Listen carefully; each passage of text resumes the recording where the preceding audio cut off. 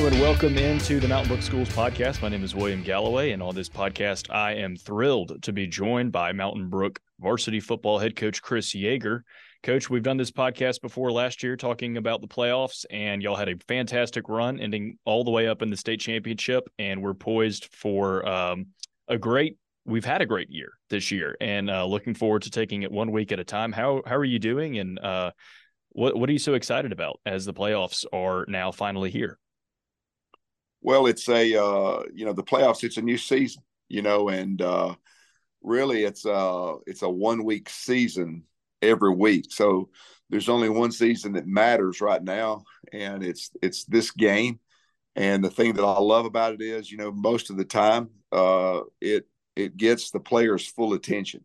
And so, we don't refer to it much other than, this is week one, but this is season one for us. And so, it's a new start. It's a new start, and that's exciting. And it's to be able to take the things that you've learned on your season's journey and be able to apply it is it's real fun. It's real fun to see the growth and the maturation and how the players, respond to the new challenge.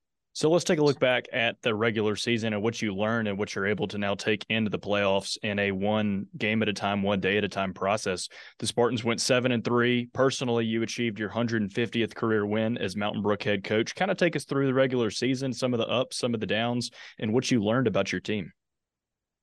Well, there have been times in the season that we have looked, really, really like a seasoned, high execution, precision football team, and then there's been weeks that we've looked like we've got areas that we're still growing in, which that's sort of normal. It's been a little bit of up and down, and the things that we've tried to stress, is the consistency and the growth. We're 7-3, and around here, we expect to have success.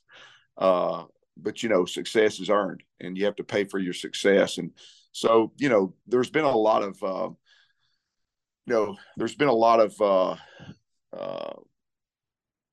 exchange of learning with, that we've shared as players and coaches. It hasn't just been learning from the player standpoint; it's been learning from our standpoint too. And you have to learn, where your players. Every group's different. Every group has, a different legacy. Every group has a different temperament, and you have to learn that, and you have to adjust accordingly. So that's been fun. Let's go back to last year. Obviously, as I mentioned previously, we talked last year at the beginning of the playoffs and then had that historic run ending up in the state championship. How do you, as the coach, I don't want to say entitlement is the right word, but remove that sense of belonging and that you're going to get to a certain point and get your players to buy in to play 1 day at a time, one practice at a time, one specific play at a time? It's an incredible question. I think it's human nature that once you've been successful, it's human nature to gravitate to mediocrity. You go down all the bullet points and all the sacrifices that you've made. I think it's human nature to ask, can I get the same thing, but do I really have to do this? Do I really have to work on our recovery? Do I really, is sleep really important? Is nutrition really important? Is rest really important? Is the cold tub really important? Is the Normatec really important? And you go down all the list. And so it's human nature, sometimes to subtract some of the things that got you to where you were. And really, for here, it's always been about sacrifice. What can I do? How can I gain 1 more percent, 1 more percent, 1 more percent, 1 more percent? And, I think that one of the biggest things, that we've had to stress to our players, is that, these games, we're not entitled to anything. I mean, we have to earn, we have to scratch, we have to fight for every single thing that we get. And it comes through not just what we do on the field. A lot of, the field is really a revelation of what you've done off the field. And so the most important thing is stressing to the players, making the right kind of choices and the right kind of behavior off the field as well. And so that's been a great lesson. I think it's a place that we've grown in. I think it's a place that we've gotten better in.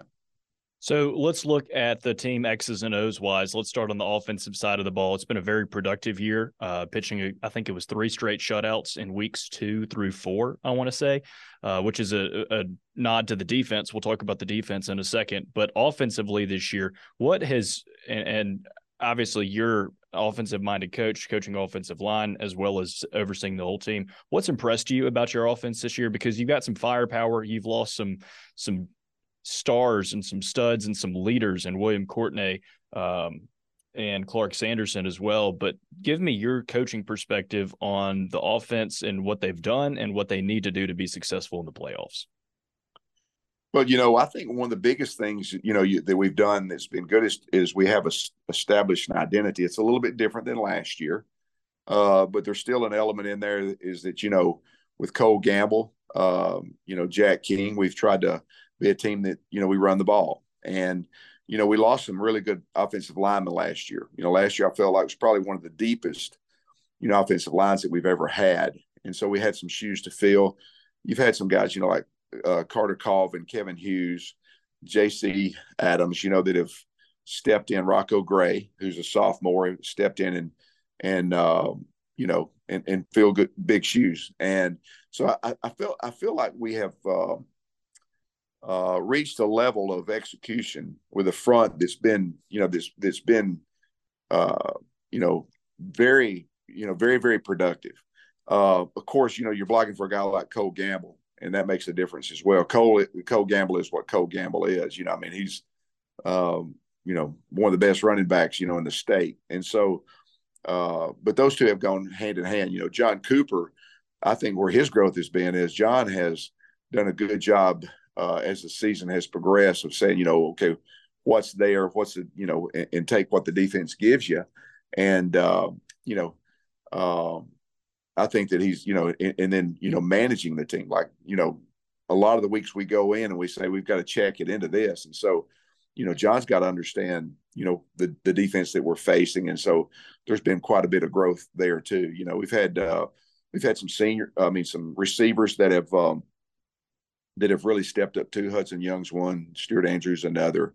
So, I've seen a lot of good growth, on the offensive side of the ball. And I saw your tweet this morning. I want you to share a little bit more about William Courtney and his losing him in the Gardendale game, and then what he's been able to do since he can't contribute on the field, but off the field, he's been right there with your guys leading and now coaching. Kind of tell us a little bit more about that.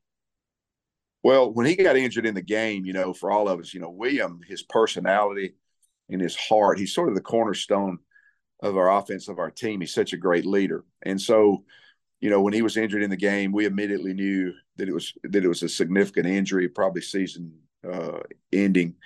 And, there was just an element of shock, with the whole team. And so, we're trying to, get somebody in the game for him. We had to move 3 people just to get, the line to where we could function at the highest level. And so we're having to move those pieces. And you can tell we're trying to move those pieces, and people are just in shock. I am too.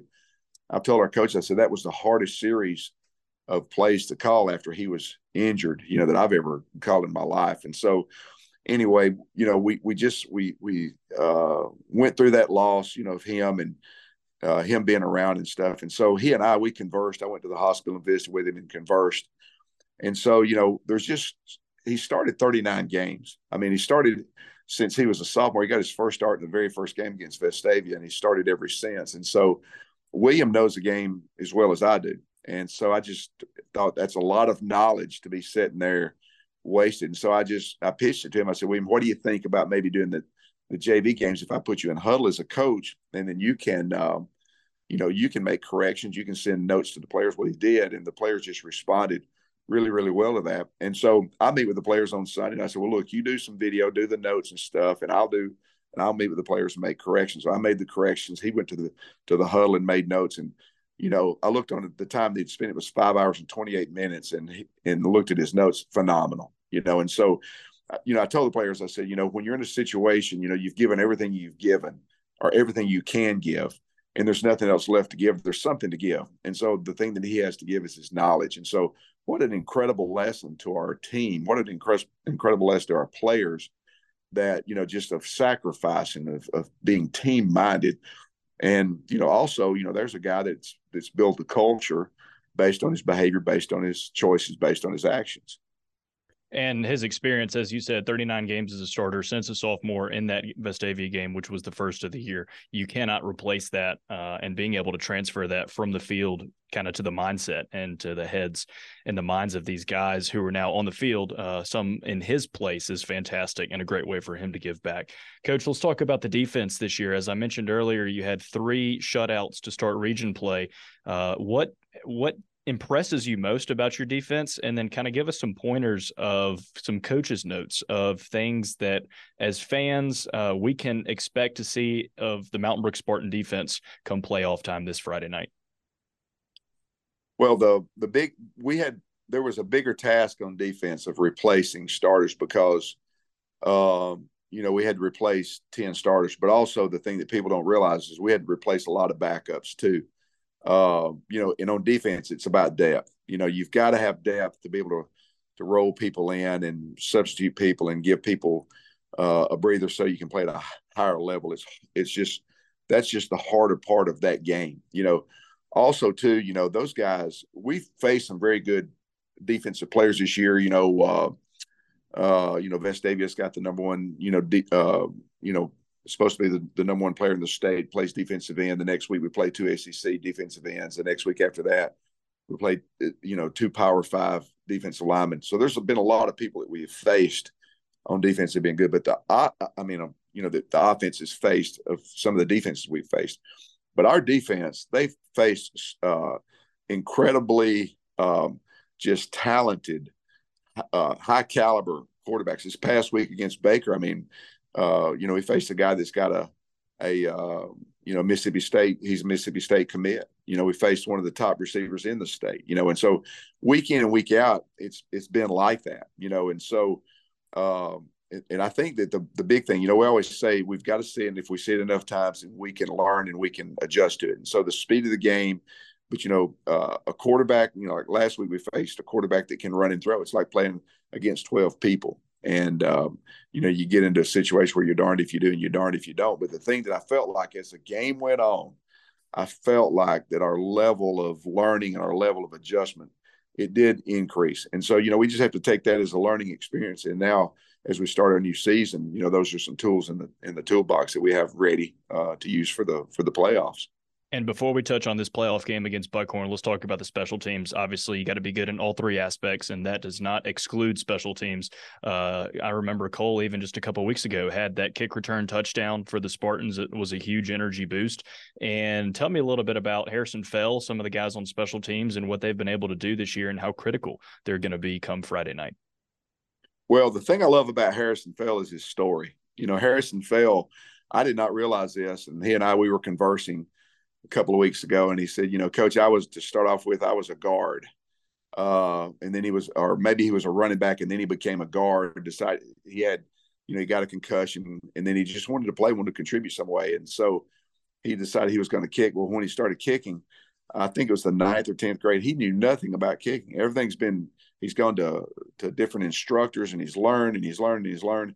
And so I have loved watching his growth and how he has progressed as a kicker, and you talk about a guy that's team focused. Man, he's such a team focused person. And so I love his story that, okay, I couldn't play running back, I couldn't play offense line anymore, but what can I do? And it's similar to Williams. It's a culture of, how can I contribute? What talent do I have that I can give to the team? And so he's had a good year.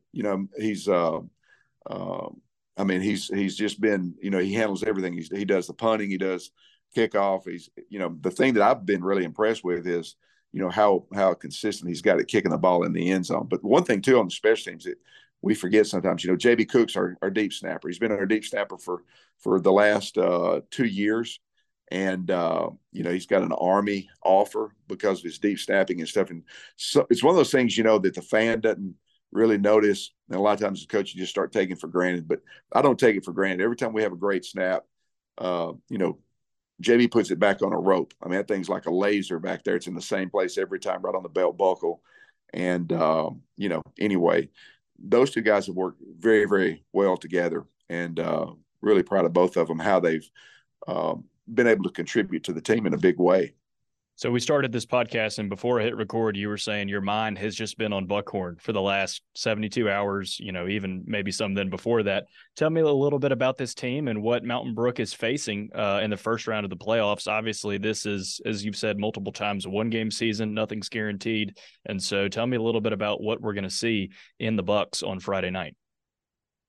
Well, they are a team that has been in search of their identity, and they've really done a good job finding it. They started off the season, I think they were 0-2, or maybe they won the first one and then lost the second one in a big way, and so they started making some changes. And it's like a lot of teams. Until you're in competition, you really don't know how you're going to perform, and so they tried some different players, and so I think they've got the right mixture.